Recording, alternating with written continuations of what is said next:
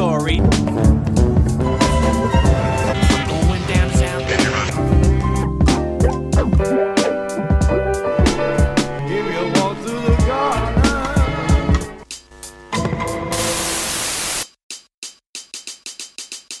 Welcome to Pilot Boys. I'm your host today, Karen, and I have a very special guest.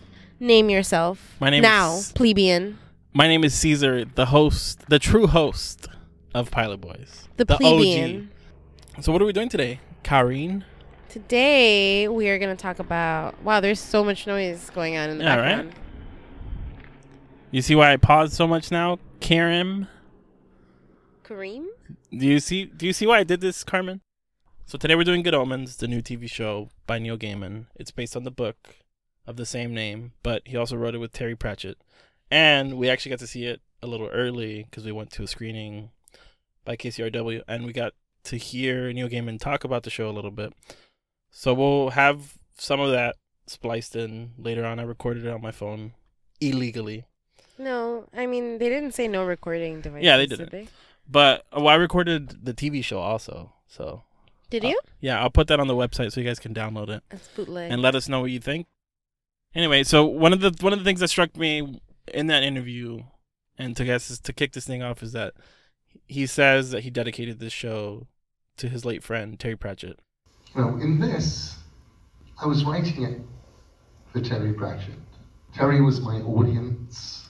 I was making it for Terry, which meant that there were places where any temptation to cut corners or even to agree with the people who said, well, can't we just cut that bit? Was like, yeah, no. And you can really tell, I think. I read the book last year, and it was a lot of fun. The premise of the show is essentially there are these two, there's good and evil, angel and demon, and it's the end times, basically. That's just the regular premise. But what did you think about the first episode? What are your general first impressions? It was so great. It just... You could tell that it was made with a lot of love. Okay. A lot of care was put into it. What were your favorite things about it? I've talked about this before, but I'm a big fan of like world building, Mm-hmm. and it felt like its own world. It felt like it felt like the real world, but it also felt like there's like magical like magical things around it. Like it felt like there's magic in this world. Yeah. I think for me, and I should say, I'm a really big Neil Gaiman fan. Whimsy. It felt whimsical. Yeah, there was a lot of whimsy, but there was also like a lot of life without explanation, which is some of the things that Neil Gaiman touches on when he does that interview. But his writing style is very like, this is what it is. This is what the world is, and I'm not going to explain it to you. You're just going to have to figure it out through these characters and their story. You know, I've been in so many meetings with executives and executive producers and stuff where they say, so what are the rules of this world? And I'm like, what are the rules of this one? Are we handed them when we turn up? They kind of figure it out as you go along, and a lot of the time you get it wrong. And right away, I guess to go against all of that, the opening sequence is like a Douglas Adams, basically like a tribute to his work. Because it's an opening sequence of like space and numbers and basically all things that have made up time. But it's also like some wit in there, like some dry British wit. Yeah, that was the moment that it felt the most like Hitchhiker's Guide to the Galaxy. Yeah, and and Neil Gaiman talked about it, how since his work was so connected, or not connected, but he lived with his work so much that he was just like, hey, like I'm able to write like this too. With Douglas Adams. Yeah, because he wrote Don't Panic, his biography, and he was able to channel that voice, like the British humor, the traditional British humor, as he called it. Yeah. So building 3 minutes at the beginning that just sort of feels like what hitchhikers might have felt like if they were doing it today was a lovely tip of the hat to where that came from. And also, of course, Good Omens began after I'd written Don't Panic, The Hitchhiker's Guide to the Galaxy Companion, and had gone at the end of that, I can write in this style. This thing, this classic English humor style, I can do this. It's like, it's obviously dry. It's very matter of fact. Yeah. Like, these are the things as they transpired. And because it's told in such a straight-faced way, like, it makes it all the more hilarious. Yeah, which is something that he also brought up. The idea that, like, when he was casting the show, a lot of people thought, because it's kind of it's a ridiculous, absurdist show, which is, I feel like the premise to a lot of British humor is kind of absurdist in that way. But if you play it for laughs, it's not as funny. If you play it straight, that's where the humor is. You find the humor in the material, not necessarily in, like, the acting. Mm-hmm. Not to say that comedic acting is bad, but I think that was something that you could tell right away from the show. Yeah.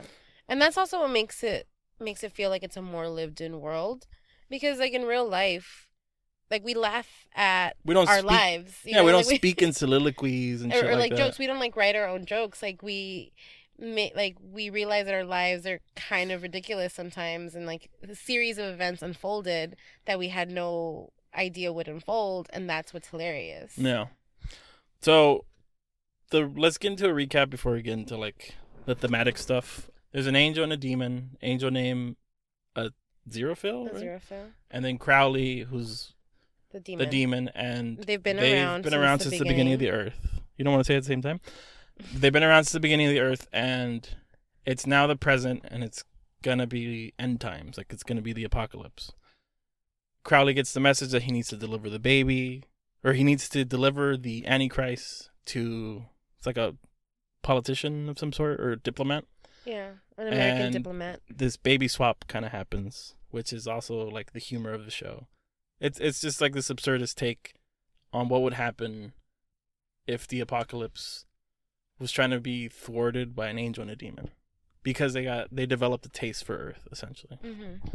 And that's pretty much the recap of the first episode.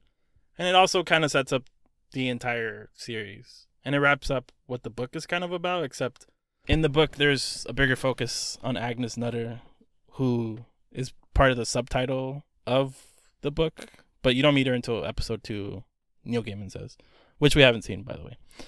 So, I mean, I think the main thing that stuck out to me was that it's a telling of the apocalypse, but it's a telling of the apocalypse in the way that, like, Monty Python or like a British, you know, I think, like, Monty Python is a good, but like a British humor avenue would tell it, and that, like, it's serious, but it's not serious. I feel like we keep saying British humor without, like, saying what it is, you know? Like, well, it just is British humor.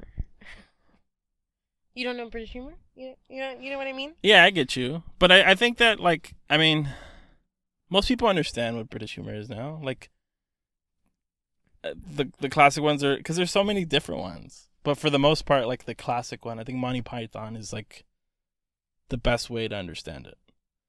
Because I know Douglas Adams has worked with, like, British quote-unquote humorists, or, like, things like that. Mm-hmm. So it's just kind of like, this is dry wit. It's more wit than anything. It's not always dry. No. Because the actors, you know, they deliver the lines. Spice things up. But yeah, it's a retelling of the apocalypse in a dry, traditional British humor. It's as if Neil Gaiman, Douglas Adams, Terry Pratchett decided to sit down and tell a hilarious story about the apocalypse. Mm-hmm. It doesn't feel so much as, like, this is, like, you know, doom and gloom. This is, like, a complete tonal opposite of something like American Gods, which is, like, every god is kind of treated with this reverence. Like, every god has to be treated, like, as this grand thing. This is kind of like, oh yeah, that's coming soon. Like, the apocalypse is coming soon. We should probably look into that kind of thing. Yeah. Well, I mean, now that you start talking about it, you're a big fan of both? Neil Gaiman. Yeah, I'm a big fan of Neil Gaiman, which I've already mentioned. Multiple times. Yeah. But let's talk about how big of a fan you are. So I've read most of his novels, except for 1 or 2. But I think what strikes me most about Neil Gaiman is the way that he tells, even when it's stories that you already know, he tells it in a way where, one, you get to understand it in new ways. Like, he has a story about, it's called Murder Mysteries, and it's basically like a retelling of, like, Lucifer, told through this like dude he's like a 40-year-old who hasn't really done much with his life, but essentially it was just like one of the angels who like stops Lucifer from anything happening, and that angel gets reincarnated as a human kind of thing.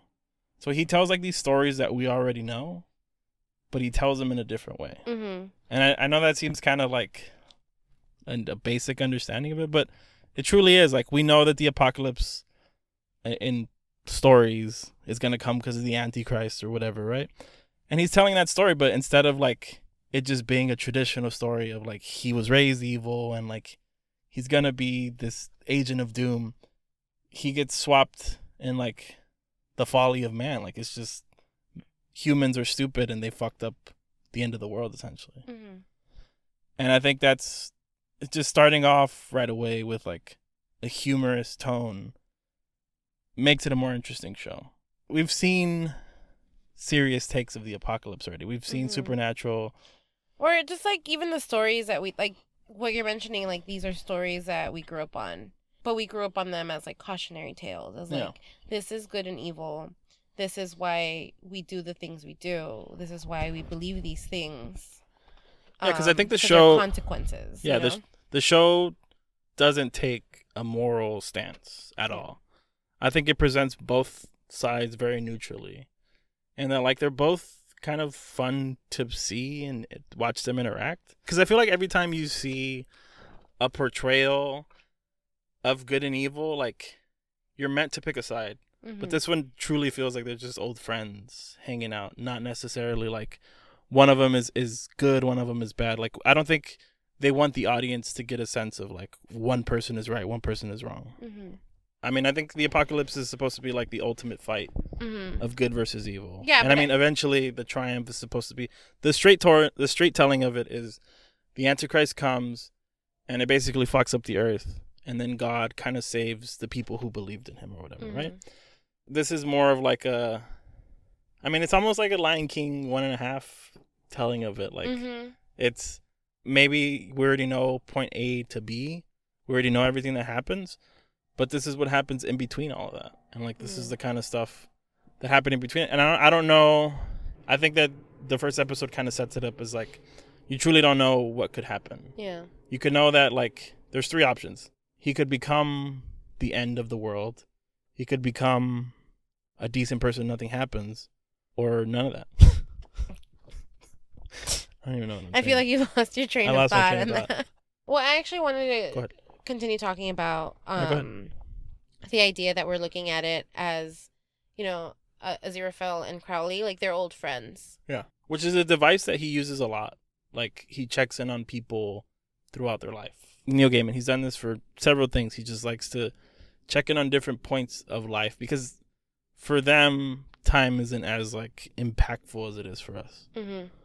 Yeah, and I mean, and the show does a really good job of, like, right off the bat, like, even with, like, the title sequence, like, we see them just traversing through Earth, you know, from the beginning of time to the present time, and it's just them, and it's, like, they're unchanging, but they're supposed to be complete opposites, you know, one is an angel and the other was a demon, but I like that in the show, like, the lines of, like, what is good and what is bad, like, that gets mixed. Like, it's all gray. Yeah. There isn't, like, absolute good. There isn't absolute evil. Yeah. Well, I mean, that's kind of the how they get involved with the apocalypse. I mean, obviously, they're angels and demons, but Crowley suggests that we should stop the apocalypse by raising him to just be kind of neutral. Mm-hmm. Like, you hint him to be good, and I'll hint him to be bad, and then he'll just be like a decent person, like a regular person. And I think that's supposed to be like this neutral area of where the show's kind of morality lies. Mm-hmm. But yeah, like leading up to inevitability, right? Like in the show too, Crowley's mission is to raise him to actually bring upon the apocalypse, right? Yeah. To raise the Antichrist. To bring upon the apocalypse. Yeah. Whereas Aziraphale's mission is to just keep an eye on Crowley. Yeah. Right? Like, it's not even to, like, heaven is like, like, it's inevitable. The apocalypse is going to happen. The Antichrist is already born. Yeah. All you have to do is just tell us what's going on. Just be our eyes on the ground, because this is already a thing that's written and it's going to happen. Yeah. And I think that the inevitability is also an interesting thing, because if this Antichrist doesn't work, that's not to say that there won't be another one. I think that they're just so wrapped up in their lives on Earth that all they care about is... I think that one of the things that we start to see is that their idea of time starts to change. They were once they just went through thousands of years of, living on Earth. But as time went on, since they enjoy their time now, now they're truly counting their days. And I think in that way, they infuse these two celestial beings, or these two non-human beings with human traits. Mm-hmm. And I think that's kind of the entire beat of the show. The fact that these two supernatural beings are just bickering humans who just want to eat more steak or drink more tea or eat more sushi. And drive fast cars. Yeah, exactly. They've developed their own taste for life in a way that they didn't have it when the Earth had first started. Yeah. I also like that in the show, too, where Crowley, he's encouraging Aziraphale to help not bring it about, you know? Because he's well, what's... the concept of eternity is is much scarier than living on Earth. They love Earth so much. Yeah. The idea that it's not going to exist anymore scares both of them. Yeah, and I think we get to see the stark difference between a true bad and a true good when they both come in contact with each other's sides. So Crowley comes in contact with other demons, and they're well, what have you truly done that's bad recently? Mm-hmm. And he's just well, I've done these things. And he's yeah, it's not that bad. So I think they've become human in some ways. Where almost it's them coming together in a union to raise a child. Mm-hmm. It's cute. Is it is it an allegory for a queer relationship, you think? Maybe. Could be. They're life partners. Yeah, truly. They've known each other since the beginning, thousands of years. But also to bring it back to inevitability and determinism too. Mm-hmm. At the beginning of the show, when man is first created. Mm-hmm. Which, before we get into that, how'd you feel about that reinterpretation of the Garden of Eden? Yeah, being two. Okay, so there was a couple things that stood out to me. One, both of them are black, but two, it was centered from the female's perspective. It didn't look to me, I don't know, based on me watching it, it looked like they were saying that man came from the rib of Eve instead of Eve came from, you know what I mean? There was kind of that the fact that we got to see her experience first, that seemed more important than the other experience. Mm-hmm. She's the impetus. Yeah. She is the driving. That's how she's always portrayed. She's the reason why. But it's always she's the reason why Adam did the bad thing, not she did this thing and Adam followed, or you know what I mean? Yeah. Well, I think the reason why I bring it up is because in that telling of it, it didn't seem so much as hey, she was convinced by the serpent to do that. It seemed like she was just genuinely just ate it, and he ate it of his own volition instead of being oh, she told me to do that. No, the actors played it very subtly. It was wordless. Yeah. The Adam and Eve were non-speaking roles. Yeah. But the way the actors acted it out, you could tell their facial expressions. When Eve bit the apple and Adam followed, she raised her eyebrow, yeah, we're both doing this together. Yeah. And this bad thing, and it's kind of sexy. Okay. At least that's what I saw in that. I felt there was definitely something there in that, the fact that he made Adam and Eve black, which probably realistically, they were probably black. Yeah, primordial Adam and primordial you know what I mean? Eve. But they probably had 6-pack abs. They were very sexy. They were super sexy. Yeah, he had a big old dick. We saw it. It was there. Eve had a big old dick. You know what it is. Mm-hmm. So, as you were saying, sorry. in the show, Crowley takes on the form of a snake and convinces Eve. We don't actually see him convince Eve. That's why I was confused, because the only thing we see is him popping up after she takes a bite, and that's why I was like, what? It didn't seem so much as like I was convinced to do this bad thing. And even Crowley's kind of like, if you put a sign in front of, like a don't touch sign in front of like the only good thing around here, of course you're gonna do it. Yeah, like why? Well, he mentions like, why not put it, like you put it right in the middle of the garden. Why not put it in a mountaintop? Exactly. But he brings up the fact that like, wasn't this all kind of supposed to happen like this anyway? Yeah. And then Aziraphale, like later in that same scene, we see Adam break through the garden's wall, and they both go into the desert. Yeah, like together. They're leaving the Garden of Eden. But he goes with a flaming sword, which Aziraphale gave him. Yeah, and so Crowley brings up like, well, why do you give him the sword? Like in Aziraphale's mind, like, oh, I did it to help them out. But at no point in time were those his orders. You know, he was already acting of his own volition. Yeah, and that gets into the segues perfectly into like the determinism, or like nature versus nurture, all those sorts of like philosophical ideas.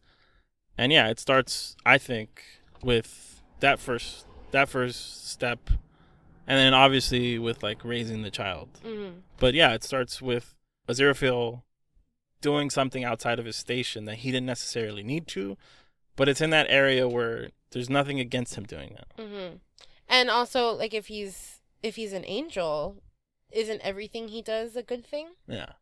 Well, I think that's Gaiman and Pratchett playing with those ideas of like, there's these sort of like assumptions with titles where like God can't do this because he's all knowing, all powerful, so therefore he shouldn't. Like, it's like these assumptions in logic or reason where like people can't go outside of their station because that's how they were created. And I think that still goes to the idea of determinism, where like, if he was truly all good and God made him like that, and God already knows what's going to happen, then he was made to do that in the first place. Yeah. I went through this whole way to do that. Sorry. That's exactly where I was trying to get to. Just like, is there a plan, or are they doing this of their own free will? Yeah. Are we human or are we dancer? That's, that's Brendan the Flowers. Real question, Brendan Flowers is he's an icon. He's a prophet. He's a yicon. He's a prophet. All right, so let's move into the nature versus nurture argument. What do you think? Do you think it truly matters? Do you think nurture in the show or both. In life? Like, this is a big philosophical question. How do you think the show plays with it, or how do you think the show portrays it? I don't know. I mean, I just saw the episode. Like you probably have a better. No, answer I'm talking about just the first episode. But the first episode, I mean, it makes it seem like, I don't know if I have a definite answer for that, because I have an answer. Okay, that's nice. What is it? I think the show just spits on it, like it shits on it. On inevitability? On the idea of nature versus nurture. Mm. Like, just straight up. Like, they I think it was even like a ruse. Like, they thought that, like, that was a straight telling, Aziraphale and Crowley telling the audience that this is about nature versus nurture. But then as you watch it, we didn't have any impact on his nurture. So I think the show is kind of denying that kind of outright. Like, I think part of the morals of the show is this gray area where it doesn't want to lean too far into any extreme. Mm-hmm. So instead of saying nature and nurture to lean one side on it, they just say it just kind of is. Mm-hmm. Like, you just kind of are both. There's no real answer to it. Yeah. That's what I think. I don't know. What do you think? No, I agree. That's why it's so hard to answer the question, because we haven't finished watching the show. We just saw one episode. Yeah. But if this is how it's going to continue, then yeah, it is both, isn't it? That's the answer. Yeah. Or, I mean, is it a self-fulfilling prophecy? Like, this kid that was raised normal, like, if he finds out that he's the Antichrist, is he automatically evil? I don't know. Is the child of Hitler evil? by nature. I don't think so necessarily. Wait, you mean like baby Hitler? No, like... Or his child? I mean, because this like if kid... he had a son? I think what's interesting about it being the child of Satan is that it's not necessarily Satan, but lineage would tell him that he is Satan. And I mean, maybe I feel personal attachment to that story because I felt like as a kid, I had like this prophetic telling of how I would be as a kid, like as an adult, but I denied it. I just thought that was not who I was going to be. So I don't think nature necessarily defines who you are. I mean, of course there's like genetics and things like that, but I don't think nature necessarily dictates who you're going to be. And I love stories that kind of play with that idea of like, this is who your family was, and you can try to live up to it or you can deny it. It's up to you. I mean, that's kind of what Dany was doing in Game of Thrones. Like, she wanted to be a part of that lineage. But there's another great story that I really like called, it's Uncanny X-Men. And there's this comic book where basically like they're the wet work, like suicide version of the X-Men. Like they would kill people and shit like that. So there was this baby version of Apocalypse. And this one guy, without telling anyone, he steals the baby. He told everyone that he killed it. He steals the baby and he raises it. He raises it to just be like a normal kid. And he wanted to see if he could raise it to be like a decent person. Like if nurture really could do that.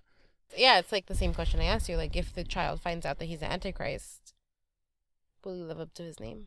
It depends how much that matters to him. Because as far as we know, the story was unfolding without us watching. And I think that's, again, part of that, like, hilarity and absurdity, whether it's British or not, is that the real story was happening off screen. We were just worried about, like, watching Crowley and Aziraphale. We were kind of tricked into thinking that. But one of the things that I want to talk about now, how did you feel about like the card thing, like the visual? All the like flourishes with like cards, all that shit. And the magic tricks. Yeah, it's cute. I mean, and the narrator, everything. Yeah, I liked it. I thought it was a cute little like flourish. Is it in the book too? Like that, like continuing, like motif. I don't remember. I heard the audiobook, so. In terms of like visuals, I think it's like a great visual. Like I think, especially with the baby swap, that's what you're thinking of, right? Like the baby swap visual. Yeah. I think it worked on many levels because it helped explain to the audience what was going on or what was going to happen, and it kind of like clued it, like like it like made the audience feel like we were participating. Like, let's keep track of like this trick and see what like how it ends, like how it unfolds. Yeah, which we should set up the scene. It's essentially there's this convent, a satanic place. They're gonna deliver this diplomat's child, and they're gonna swap it out for the Antichrist. But a pregnant woman just kind of lands on their doorstep and needs to be helped immediately, and then that's where baby gets swapped. More than all those like visual aids, I also think that this is like the pivotal scene of the entire first episode. I mean, the tone was already set up, but I think it sets up kind of like the looseness of everything. Like this is gonna play a major part into the entire series, and it kind of just like it's this ridiculous thing that happens. It's like slapstick almost, but it's done, I don't know, with grace. I think it's done like a magic trick. Yeah, you don't see what's actually happening, and I think the same way happens with the big reveal at the end, where we were watching the wrong story the entire time. Like a sleight of hand. Yeah, I mean, I think that the best way to describe the first episode is like a sleight of hand. Yeah, I also like that. Like this is like a reoccurring motif throughout the episode, like a magic trick, and then Aziraphale is also like an amateur. Like he's obsessed with like amateur magic. Yeah. Even though he can actually do magic, even though he's a magical being. Well, I mean, I love that idea. I like that idea because it's like the difference between earning your craft or like what you can do, like building it up, versus like being born with it. Like Aziraphale can do all these crazy magical feats, that's how he was created. But other people had to learn how to do these like little flourishes. We see how much Crowley and Aziraphale have fallen in love with Earth and with humans too. But also each other, I think. Yeah. I think, like the drunk scene, like them getting drunk together. One, I loved how it was filmed because it was like extreme close-ups, very, very uncomfortable. Like, but it was also hilarious. Like, it just felt so like, it felt like the actors were just trapped together and they were just like riffing off of each other. Yeah. One of the things I want to highlight more than anything is that this show really, really nails Neil Gaiman's voice. And I'm sure Terry Pratchett is in it too. But I think Terry Pratchett's voice was in the material versus Neil Gaiman's was in the visual because he wrote it, obviously. But let's talk about the acting. Yeah, the acting was great. The actors, like, we haven't talked about how great. There was definitely. I mean, we should have put this in the first impressions part, but yeah, David Tennant was fantastic. He's such a great fucking actor. I actually think Michael Sheen. Stole it for me. Okay. Because I feel like David Tennant. Yeah, we know he could be a bad guy. You know, we know he could do like this, like kind of slapsticky, bad boy-esque. Do we know that though? I mean, I feel like he kind of did it. I don't think he was like. I think he was like truly evil in Jessica Jones. Yes, but he was also trying to be cool at the same time. Well, he was kind of cool. Jessica. But you know, we know that he can be sinister. At least that's what I'm thinking of. Yes. I'm thinking that he can be sinister. Definitely.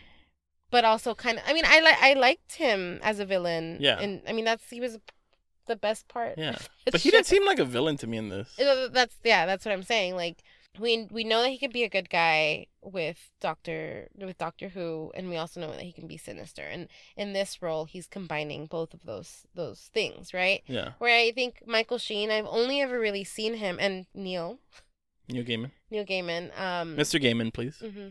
Oh, I can't. I'm not on a first name basis for him. No, I'm sorry. I don't have that clearance. But Neil mentions this in the interview. That like Michael Sheen thought that he was going to be cast as Crowley, and he's like, I don't want this. Like, Michael Sheen has always been a bad guy, and so I love seeing him, like, this soft loving side of him is really great. Yeah, and so that's why I think Michael Sheen at least stole the show for me. Yeah, and one of the things that Neil said, to add to that, is that Michael Sheen said that the way that he played this, and the only way that he saw how to play Aziraphale, was to fill him full of love, like to be a character full of love. Essentially, yeah, he loves everything, and especially Crowley, because they've known each other for so long. Mm-hmm. And as I say, Michael decided that the key to Aziraphale was he's an angel, he loves things. He loves Crowley. He loves books. Loves food. Loves wine. Loves things. And that's how he plays it, and it's just beautiful. And I think that that's something that you truly get with watching this, is that this show felt like a labor of love. It felt like you had to really invest yourself from every level. And I think Neil Gaiman, as someone who knows and lived and wrote the material, put himself into it. And it felt like it nailed his voice for the first time in a way that I don't think I've seen from any of his work. Because I've all the adaptations of his stuff have been great. There's none that's been necessarily bad, but I feel like it wasn't there in the voice, in the Neil Gaiman voice. Mm-hmm. I mean, if you compare this show to American Gods, or even Coraline, I haven't seen Coraline, which is why I just brought up American Gods. Are completely different in tone and acting and everything, really. So it's crazy to me that, like, they're from the same author. Really? You know, I mean, in terms of, like, storytelling and concepts, premise, I mean, obviously they're very in line with each other. No. But, like, American Gods almost has nothing in common with Good Omens. Do you think? Would you disagree? There's gods. That's about it. Yeah, that's like besides the premise. Yeah. No, I don't think that there's much that's similar at all. I understand that Neil Gaiman is more than just like funny or more than just like kid stuff or more than just like, because I think American Gods is probably one of the most serious works I've read by him. Because it's about war, I think. That's kind of the premise of the show. It's about war and finding who you are. And this is about two friends and how they're living through the apocalypse. So, I think that they're much different in tone. But I think the material has a through line in that, like, there is this meandering quality of, like, we're not going to explain what the world is. You're going to kind of have to live in it. But it wasn't until, I think it truly just needed Neil Gaiman to be involved with writing it, being the showrunner and the producer. Like, it's all those things that were required to get this chemistry. And I mean, I think there are a couple examples of authors who were involved with their adapted works that made it work really well. I think Gone Girl is a great example of that. She wrote the screenplay for that. So it's hard to do, but I think it's possible. And I think more than anything, authors don't want to let go of their babies. And I think this is a good example of that. And when you let them handle their own babies, you get better babies. You get the best babies. The best babies. The baby swaps. Is this the best baby? Are you my baby? What would you rate the show? A 4 point. I don't know. I actually want to give it a 5. In terms of pilots, like. Wow. I kind of want to give it a 5. You think it's because we really enjoyed it. You think it's because we watched it early and like we're part of the like VIP in crowd, you know? Like you're an influencer. I mean, and by proxy, I'm an influencer. If you have to ask me that, then I am. Did you ask me? I didn't ask you that. Well, yeah, I am. I stated it. It's a fact. You're an influencer. I mean, if you must know. What? Why are you an influencer, sir? I'm not an influencer. So why would you rate it 4? No, what? I said 5. Oh, why would you rate it 5? Because it was great. Yeah. We've given it so much praise already. I feel like we've said everything we needed to say about it. It was just really good, and I think it was well made. It was well acted. The visuals were great. The color palettes were great. Yeah. Like it felt like such a vibrant, alive world. Show. Yeah. Like the contrast between hell and heaven, and how like they're obviously not Earth, and Neil brings this up also in the interview too, and how he framed that. Yeah, I just think it was like such a well done show. Meticulously crafted, I think is the best way. I think I'd give it a 5 too. I think it was like a really, I mean, in terms of pilot, it gives you everything you want. It gives you all the characters, which were really, really well crafted characters. It gives you this great setting that was crafted very well, and the actors did a great job. And just Neil Gaiman being involved, to me, gives you like 2 stars extra. So it's 7? So it's a 7. Wow. Yeah. Out of 10 now? Out of 5. That's a low score. That's a C. Out of 5, you fool. 7 out of 5, you fools.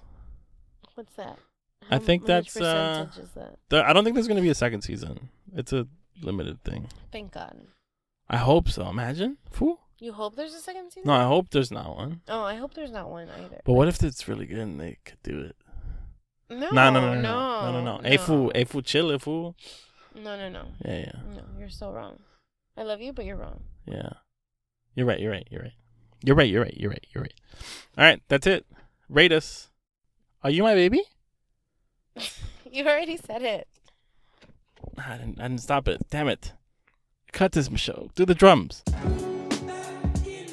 It's just so thrilling to see a project of yours that's so close to the source material. Which is, I suppose, part of what happens if you get the person who wrote the original source material as the writer, then as the showrunner, so that nobody can mess with what the writer did.